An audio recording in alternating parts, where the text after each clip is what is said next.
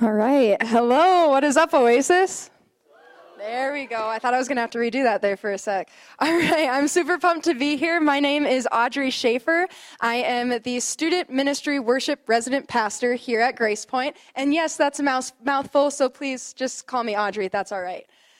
So you guys have probably seen my face a couple of times on this stage, on the Worship Center stage. I get to sing for you guys a lot. It's something that I love to do, and it brings me a lot of joy. But other than that, you guys might not know me that well. So a little bit about me. Said my name, said my job already.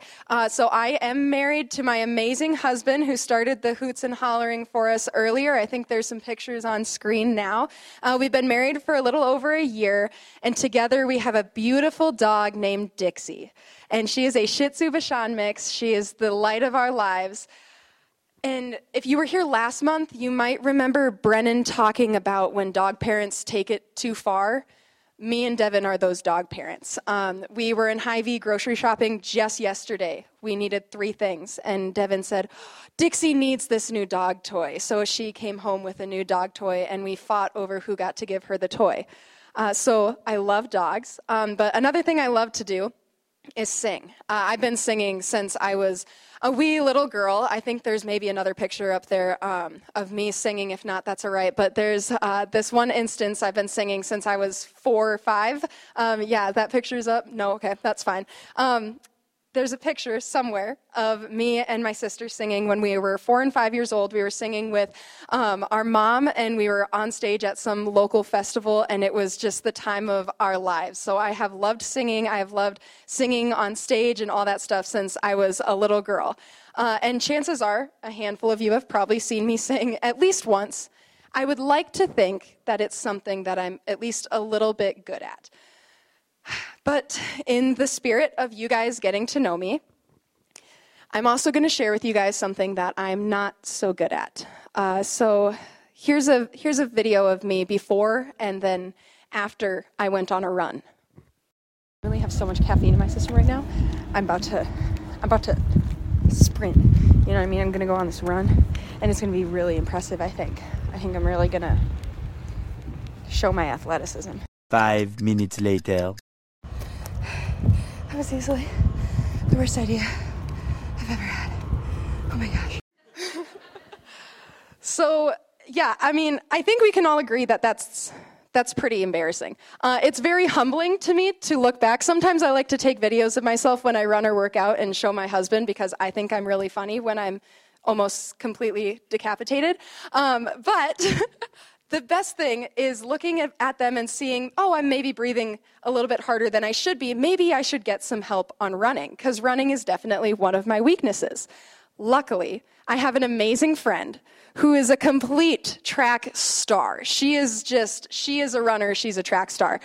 She's great at it. And if I really wanted to get better at running, which, side tangent, no one wants to get better at running. No one likes running. You can say you like it, you can say you get a runner's high, but that's a lie. But if I, for some reason, wanted to get better at running, I could ask my friend, and she would give me pointers. She'd probably go on runs with me because she's an awesome person, and she would help me become a better runner. And I would have to trust that she wants what's best for me and actually wants me to become a better runner. But in the same way, even though I already am hopefully good at singing, if I wanted to get better at that, I could get lessons from Jana, who has more experience and has had more technical training than I have had. So that would also be a way for me to improve on something that I'm already good at. But even in that, I would still have to trust that Jana wants what's best for me and have faith that what she is teaching me is right. This is also how we need to be with God in our strengths that He has given us. You see, God has given each of us strengths. For me, one of mine is singing. But I want you guys to think of what some of your guys' strengths are. Some things that you're good at. You'd be comfortable doing them in front of a bunch of people. You know and you're confident in your ability to do this. And because we have strengths, we in turn all have weaknesses. As I made all of you witness, one of mine is running. But what are some of your guys' weaknesses? Think about the things that you maybe wouldn't want other people to see you do. Things that make you uncomfortable doing them in front of people, or honestly uncomfortable doing them in general. God has given each of us unique strengths and weaknesses that we can use to live in purposeful worship to God.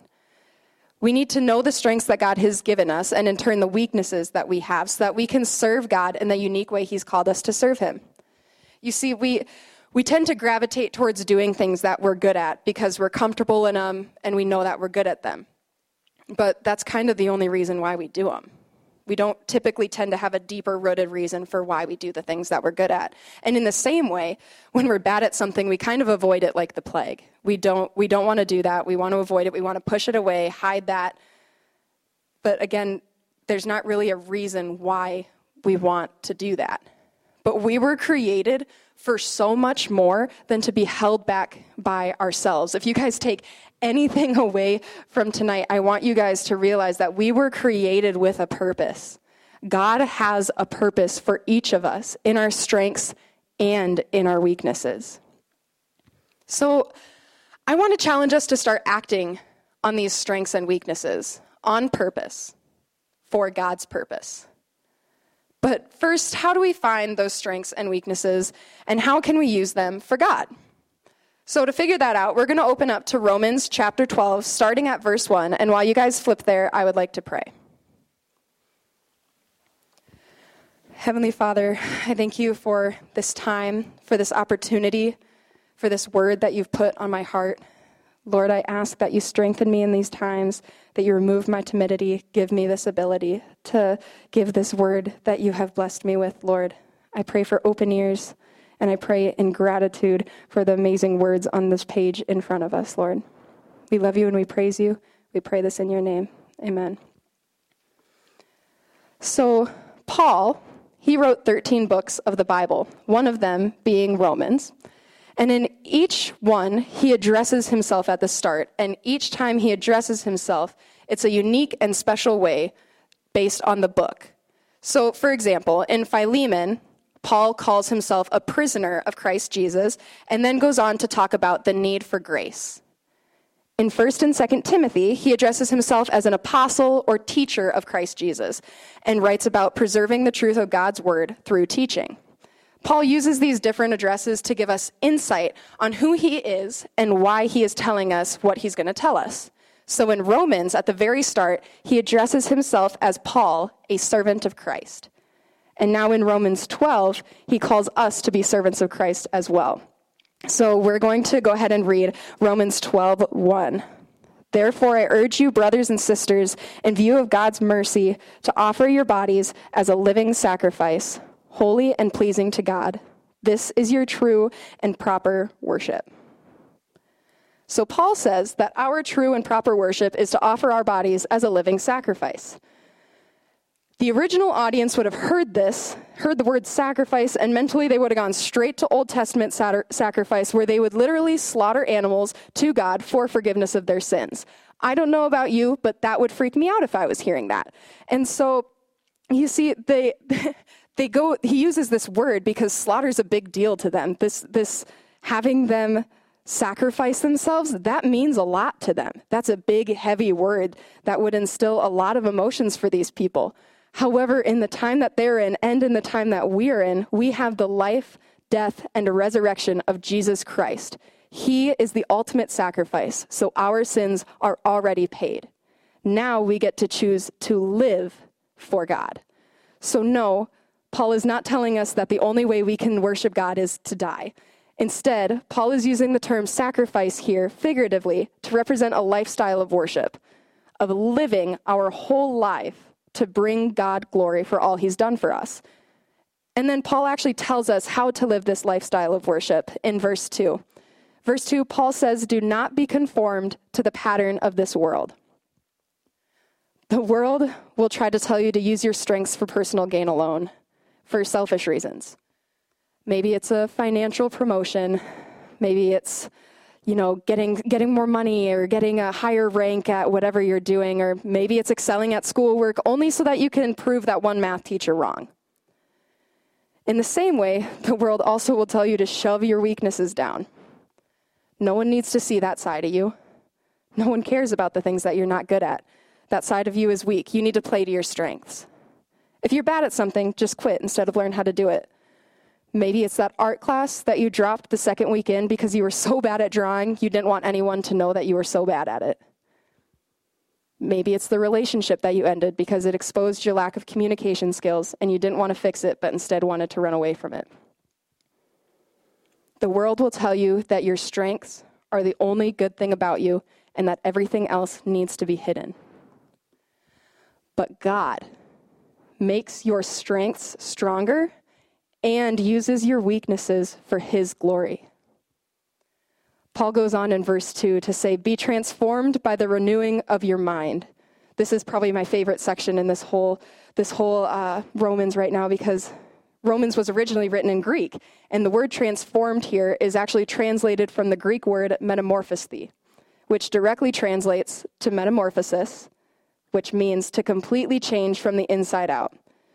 So you guys probably have already heard of the word metamorphosis when you were in elementary and you all watched, caterpillars turn into butterflies in those weird plastic cages that were maybe a little bit not humane. But think about that for a second.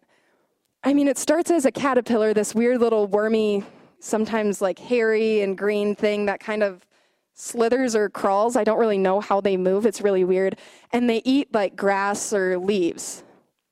And then it goes into this cocoon for however long, and it comes out, this awesome, beautiful butterfly. It looks completely different. It flies now, and it eats different food now. This caterpillar completely changed from the inside out. I mean, its organs are in different spots. It looks different. It moves differently. Its diet is different. This thing completely transformed. And Paul doesn't use that word lightly in here either. You see, Paul isn't referring to just a change in our actions or just a change in how we think. No, this transformation is a change in our minds, which causes a change in our actions, which causes a change in our hearts. This transformation allows us to see and desire God's purpose for us. If we keep reading in verse 2, Paul finishes it like this: then you will be able to test and approve what God's will is, his good, pleasing, and perfect will.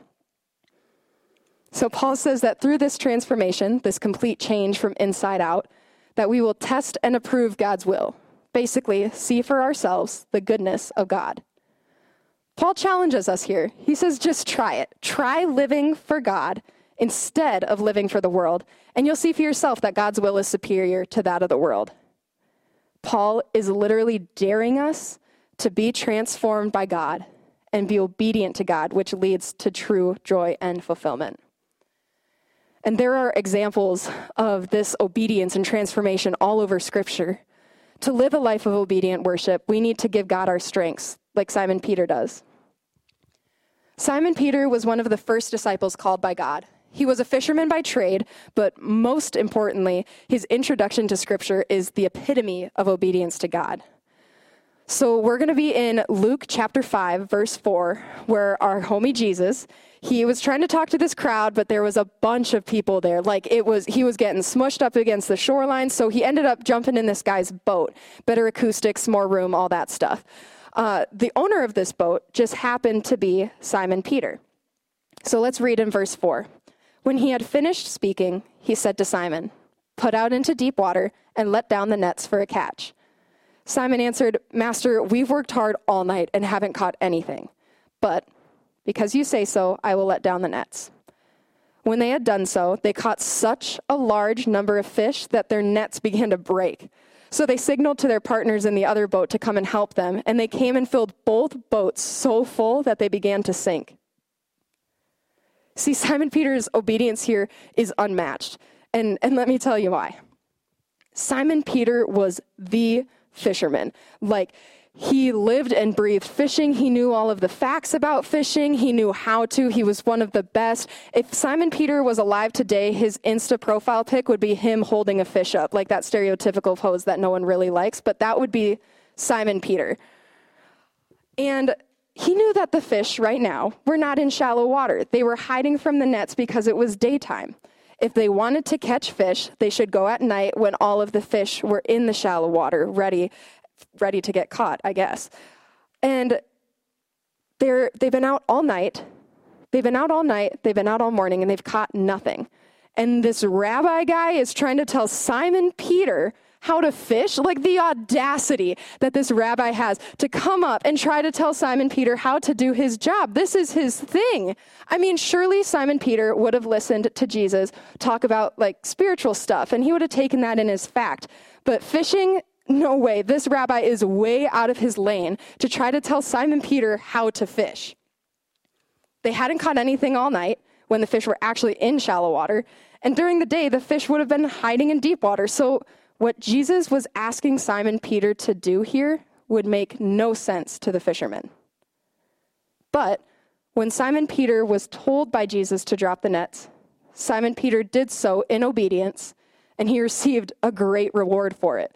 I mean, this amount of fish is unbelievable. Can you imagine how many fish you would have to catch to literally start to break the nets that they used?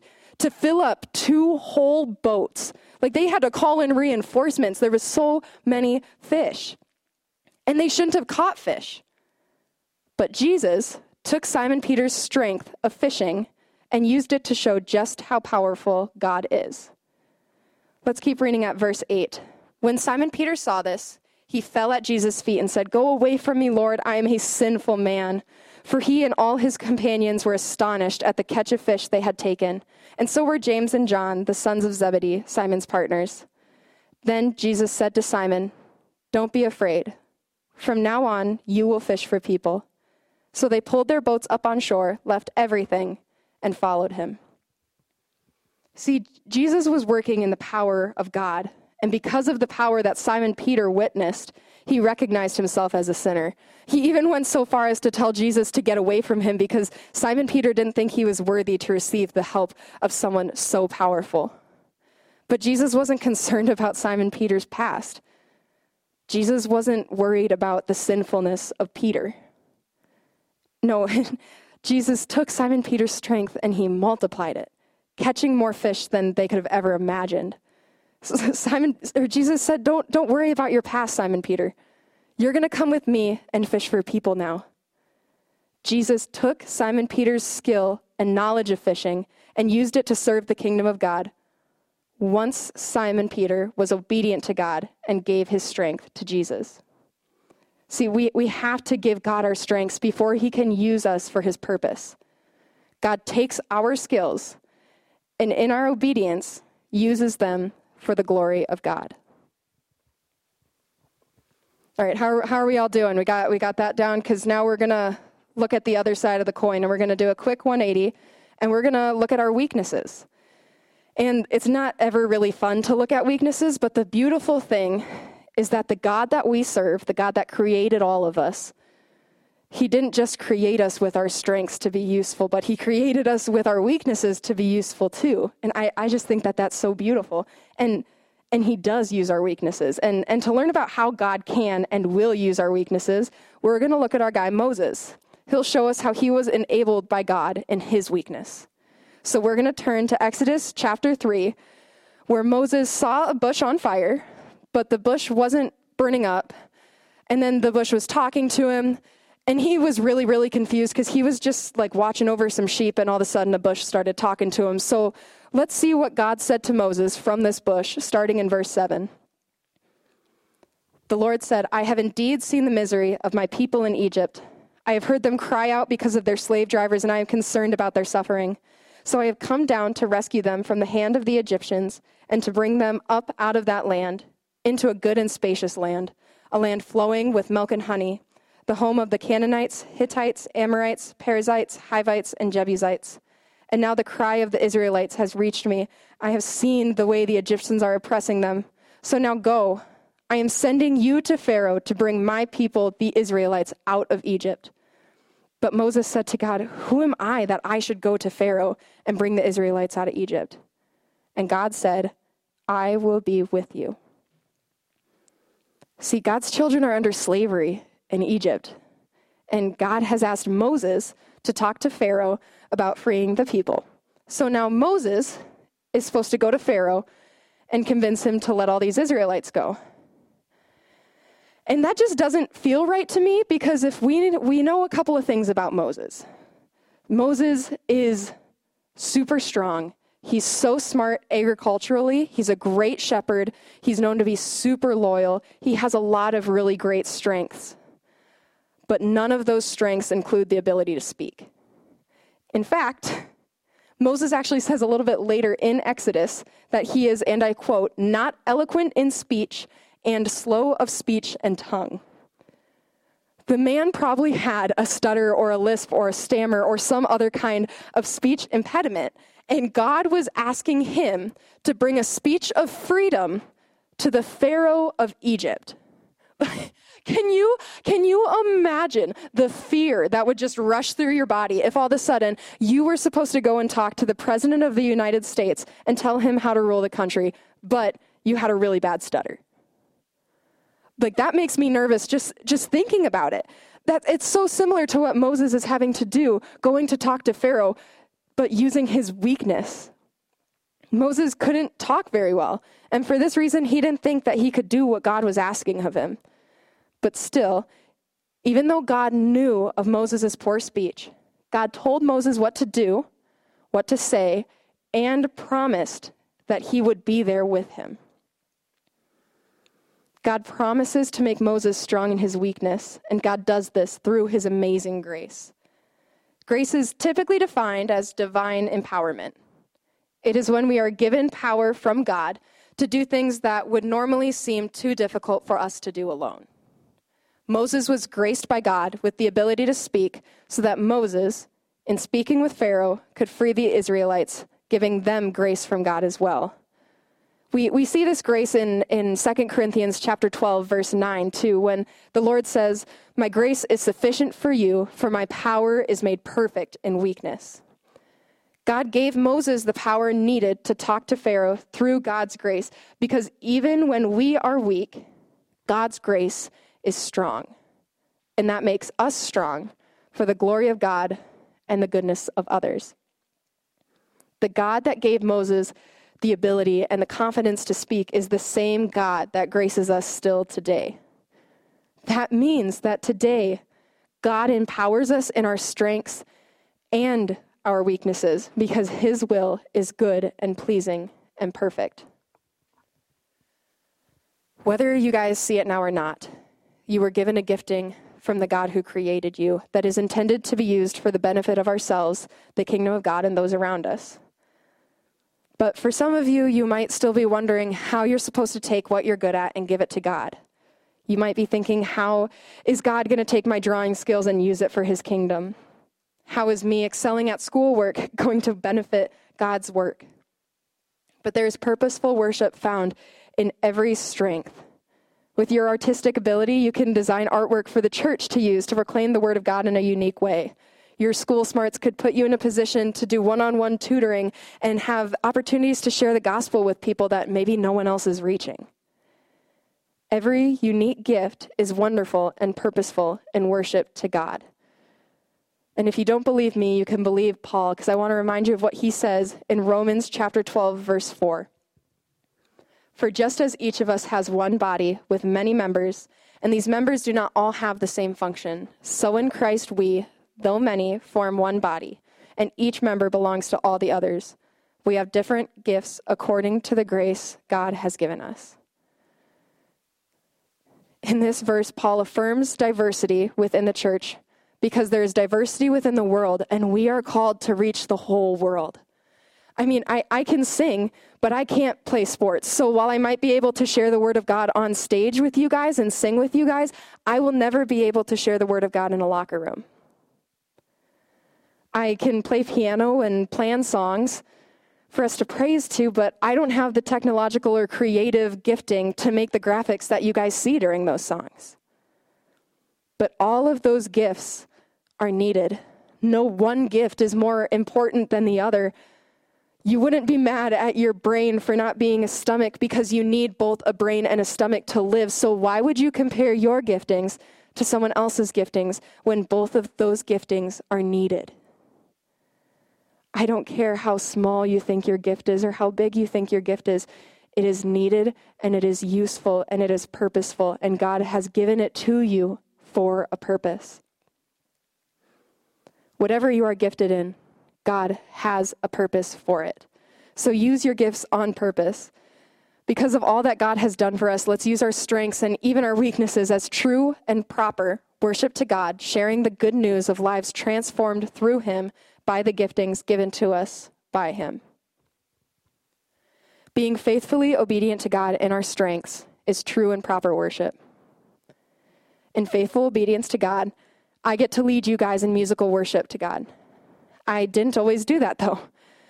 For years, I was really selfish with my gift. I used it to make me look good, to try to win different awards, to try to get attention, to make myself stand out for my own personal benefit. And this made me really selfish. And it was never enough. I always wanted to get better so I could get more recognition. And when that didn't happen, I just stopped singing. I stopped doing the thing that I really loved to do because I had no reason to sing if I wasn't going to get noticed because of it. And then God pulled me out of this pity party that I had made for myself, and he showed me that he has so much more in store for me. His plans went far beyond just getting me out of this sinful life that I was living in. His plans went far beyond just getting me to see that there was a bigger picture than just myself. No, he wanted me to fall in love with singing again, and he wanted me to do it for him this time. God gave me a reason to sing again. Now I don't sing to impress people. I don't sing to sound the best. Now I sing for the cross that Jesus bore and for the sacrifices that he made. I sing for the power of God and the creation that I get to witness every day. I sing because that is how I worship the Lord, just like Simon Peter was able to worship the Lord through his fishing skills. Every week that I sing is proof that the same God who multiplied Simon Peter's strengths still multiplies our strengths today. Being empowered by God in our weakness is true and proper worship. I'm going to be frank with you guys. This whole sermon has been prepared and given and presented by the grace of God, because for me, a really big weakness of mine is public speaking. I can stand on this stage and sing to you guys and feel fine, but the second I have to start talking, I freak out a bit. In fact, when Brennan told me that he wanted me to preach on this Sunday, I was pretty much paralyzed with fear. I didn't know how I was supposed to go about planning a sermon or how I was supposed to go about giving one. But that's actually how I ended up choosing this topic to talk about. As I was thinking about it, I ran through a bunch of different topics that I selfishly wanted to go over. And I had to kind of humble myself. I had to hand that over faithfully to God because I was scared and I didn't know what to do. And in me handing that over to God, he gave me this word to teach to you guys and to honestly teach to myself. All of the negative thoughts that ran through my head when I learned that I had to give a sermon seemed to vanish at the thought of giving one about weaknesses and strengths. And that was how I knew that God had graced me.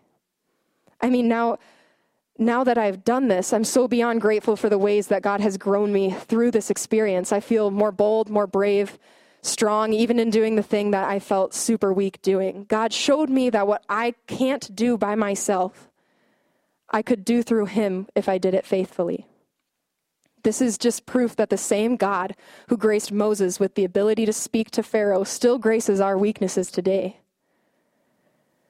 I want to challenge you guys with the dare that Paul gives us in Romans 12, verse 2. Live for the will of God rather than the will of the world. See which one brings you more true joy, more true fulfillment. There's only one that will make you even stronger in your strengths and give you the ability to do amazing things in your weaknesses.